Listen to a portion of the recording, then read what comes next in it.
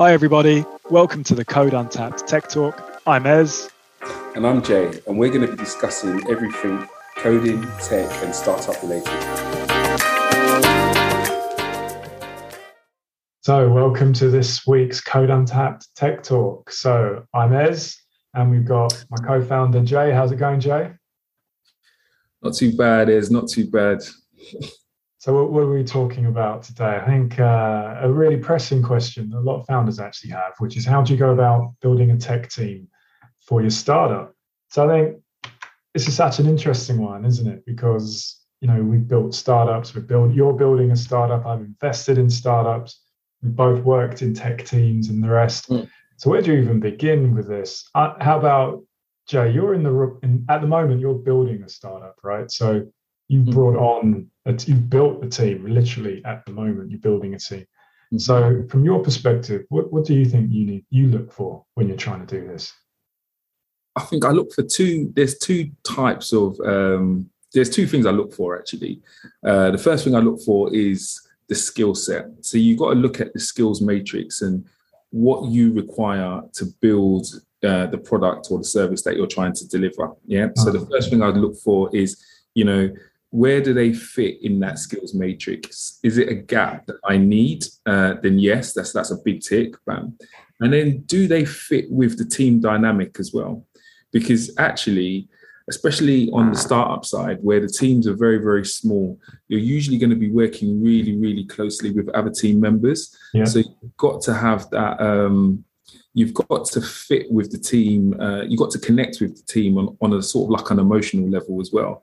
And I think sometimes people forget that because you almost don't want the Lone Ranger because everybody that 10x developer, the one who's going to transform. You know what?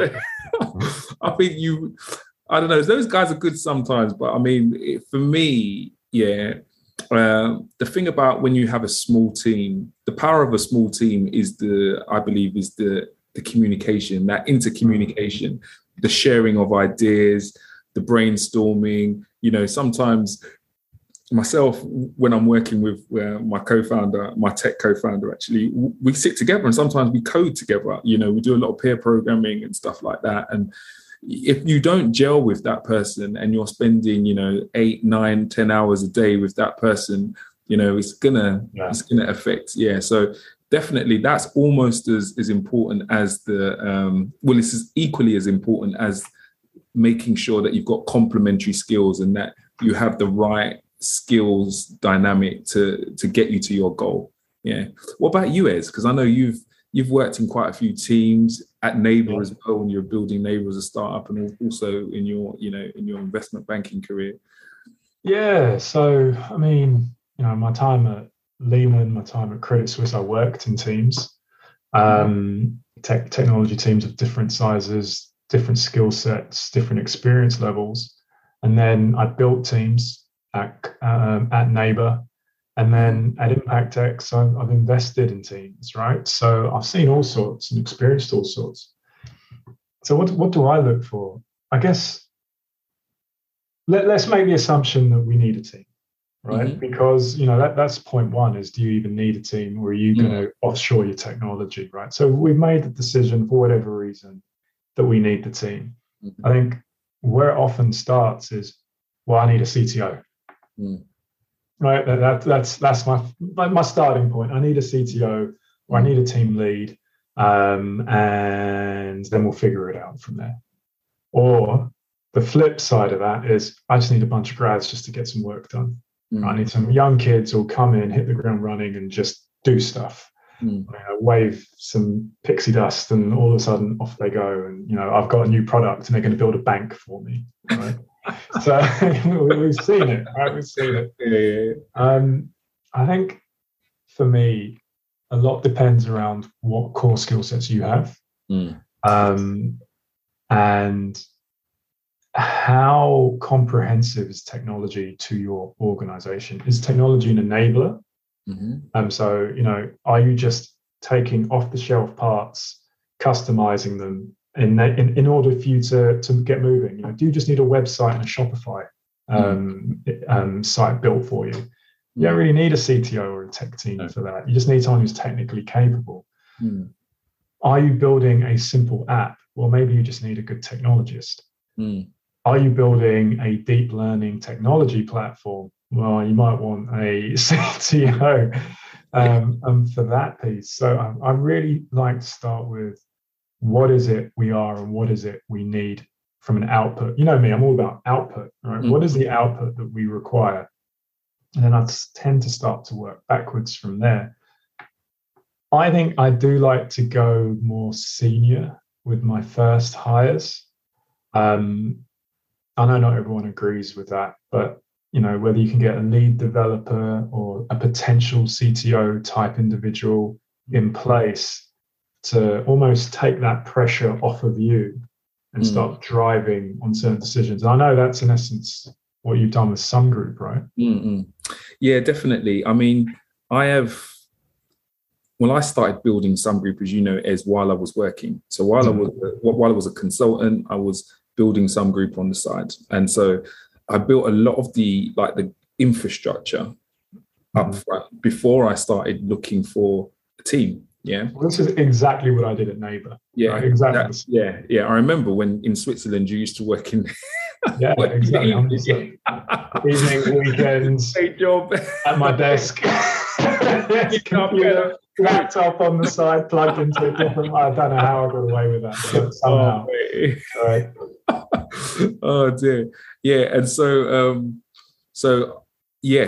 that's really interesting because I'm starting. It's a really good point you've raised there, because I'm starting to sort of trying to transition away from the code, not because I feel that code is beneath me or anything like that. I love to code, and I would code all day long. It's just that when you're building a startup, there's just other things that you have to do. Yeah, you have to go and fundraise, you have to build pitch decks and all of that sort of stuff. And we've got a really, really small team, so you just have to. You have to fit in. You have to do the stuff just to keep the wheels moving. So, in saying that, I sort of agree with you in terms of it's better to get one or two really experienced individuals to help you, because usually you're going to be. So when you work for the big corps, I find is that people become niche, that's really true.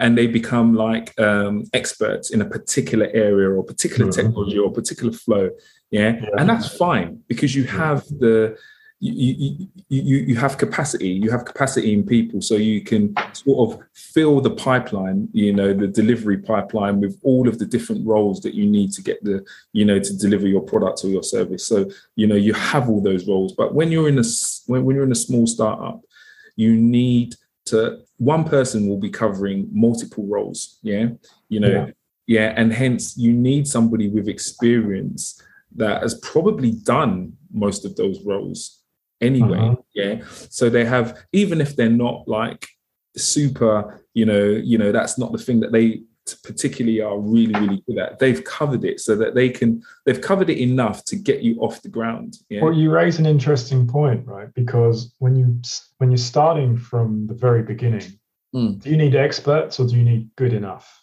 right? Yeah, it's interesting. That's I think you need it's just in time, because your delivery is just in time as well.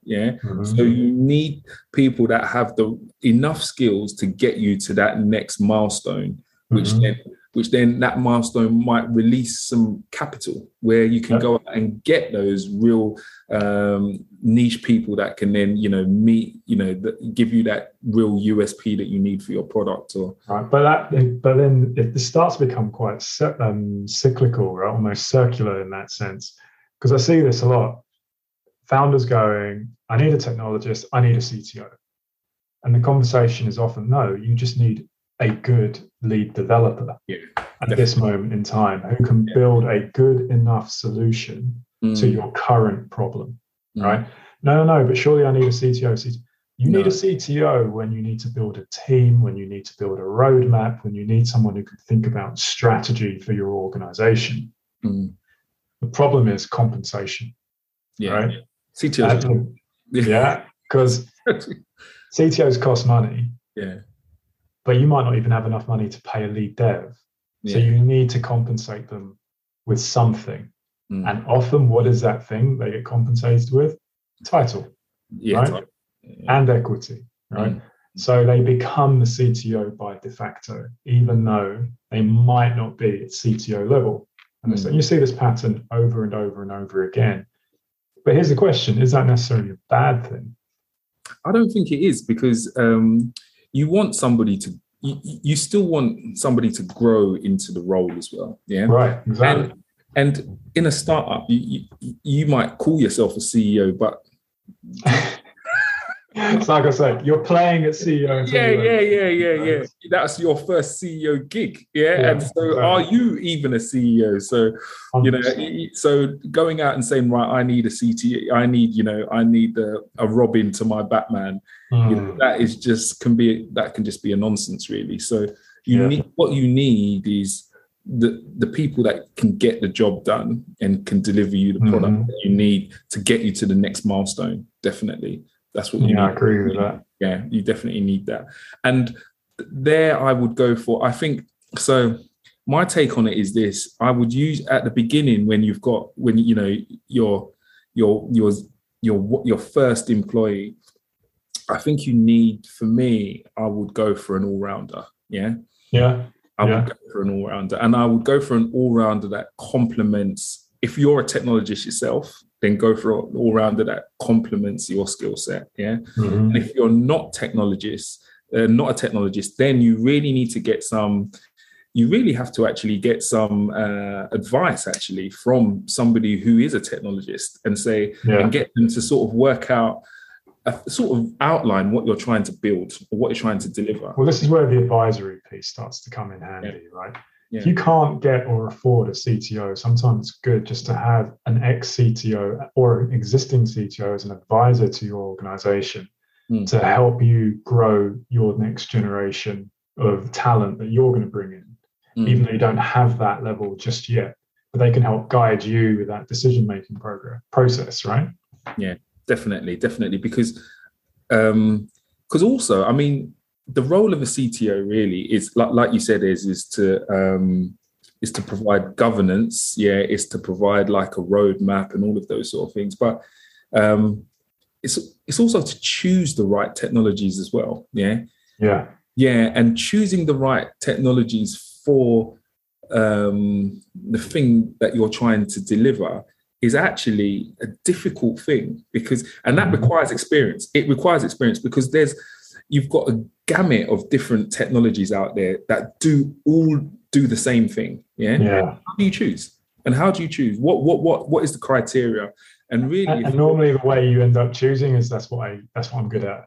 Right? Why didn't we build Neighbor in .NET? Because that's what I was using at the time, right? So front end was Angular because that's what I was using at the time. Exactly, yeah. And we always say as technologists, it's horses for courses. You choose the technology that fits the problem that you're trying to solve. Yeah, but you can only know what technology is if you've been exposed to that technology yourself, so that's where experience comes in. So if you choose somebody who's got experience and has been around the block a bit, then they can sort of give you an opinion on, well, why would we choose that technology over that technology for our problem? And that's what you want to, and you want somebody that in those sorts of, I would say, in those sort of C-suite roles, you need people that actually think about the problem more than just deliver a solution. Because I think that's the difference, as I would say, between somebody who's like, say, a CTO or a VP of engineering. A CTO, you'd expect a CTO to think about the strategy, but they would also understand why that you choose a particular technology path and what are the benefits of choosing that particular technology over another. And then looking at it from a long-term perspective, right? Is there support in that technology? Who's actually providing technology? All of that sort of thing. Yeah. I think then it gets quite interesting because, okay, let's say we found that great tech lead who may or may not be CTO level yet, but they're good all-rounder, they've built stuff before, and can get us to good enough. But now we need to expand the team a little bit because there's just too much demand, right? And I think often the question is, well, what do I hire next? So I hire juniors, do I hire specialists, do I hire front end and back end? Do I hire testers? Where do I go? Right?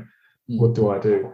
And this is always a really interesting challenge. And I personally think it comes down to, again, what's your budget, right? How much cash do you actually have? And, what is it that you're trying to achieve with this? Do you need specialists? Or actually at this stage, it probably makes sense to get a few more generalists. Yeah. So that everyone can continue to dip in, dip out, and fix the most pressing problems at this moment in time. And eventually you can focus on building a more specialist focused team that can concentrate on, front end or event messaging based systems or databases or whatever it might be, right? Because I think at that level, I think you're right, because I think at that level, especially when you're growing a startup from really small, what you have in a small startup is every person in that startup is a single man dependency. Yeah. Oh, 100%. And like, if you take any of those guys or girls out of the picture, and then development stops. Yeah. No, I think that's a really important point, because I always like to say you need at least 3 people for any role, right? Because at any one moment in time, one of those people could be on holiday or sick. Exactly. Right. So you need that level of redundancy, but it doesn't mean you necessarily need 3 CTOs or 3 front-end developers, but you need enough people to be able to step in to fill in the gap. Exactly. When that skill set suddenly dropped out of the team for whatever reason. I really like that fact around, that idea around actually at the very beginning, you just need a team of generalists who can jump into whatever problem you need solving. And that's where the team dynamic has to work. Because what you have in a very small team is you have a lot of cross learning. Yeah. So you'll have a generalist, but you'll have a generalist who's got a bent to the front end, and you might have a generalist who's got a bent to cloud infrastructure, or a generalist who's got a bent to the server side code. Yeah. And what we're finding is JavaScript is actually making this easier now. It is making this easier. But it is definitely, and that's. Those sorts of languages, I think JavaScript's one of the only languages where you can use it anywhere. Yeah. So, with Node.js, you've got the server side. And there's a lot of, because the JavaScript community is so big, you've got a lot of support. There's a lot of libraries and stuff out there. And then you've obviously got the front end with all the web stuff with JavaScript. And then you've got things like, the different frameworks like React and Vue and so forth like that as well. But there are other technologies out there which are trying to do something similar. But but to be honest, it is really horses for courses. And when you start to look at this is an interesting thing, because when you start to provide specialist type features or functionality, you realize that some of the general purpose languages might not support what you want. Yeah. Especially if you're building stuff for the mobile. Yeah. The mobile is an interesting one because there are a lot of cross-platform frameworks and stuff like that. But then there's particular features that may be only implemented in the actual native code. Yeah, so native Kotlin or native Swift. So then you need to think, well, can you dip down into that as well? So it's having those generalists that are open to learning as well. I agree. So then I guess final point around this is, so where do we find people, right? How do you go about finding individuals? There are many, many sources. And I've certainly brought people in from, groups such as Coding Black Females, for example. I've looked at organizations like Makers Academy, where you can hire individuals who've gone through code camps as well. But then I've gone through recruitment agents, and you pay 15-20% depending on the deal that you get to hire people in. And actually my first team at Neighbor was done through recruitment agents, actually. And it was pretty effective. You just got to be prepared to pay for it. Yeah. What about you? I mean, I know you're still really, really early. Have you started thinking about this? Have you got any thoughts about how you're going to look to build your team? Really, to be honest, it's a bit like, for me, it's a bit like hiring a builder or hiring a plumber. I want some sort of reference. Yeah. So I would use my network. Yeah. So, I've got friends in this space. All my a bit of a geek. We are geeks. So all of our our entire network is full of geeks and full of Yeah. So that's literally what I would do. Is reach out to the network. Reach out. You can do things like go to meetup groups and coding clubs and all of those sort of things, and then you will meet like-minded people. And especially if you're not a technologist, but you understand what you need to build, but you're interested in technology and interested in understanding the gap between the technology itself and the functionality or the features or the domain space, then going to those meetup groups is really important, because you'll meet people that want to do what you would like them to do for you. So it's almost like a match there, Brilliant. Yeah. I agree. Yeah. I agree. So look, some really good snippets there from, leadership, CTO, lead dev, to experience levels, to team construction, to where would you source them from. So I think some real good food for thought in that session. So as always, it's been a pleasure. That's enough for me this week. Jay, any final words from you? Only to carry on coding, guys.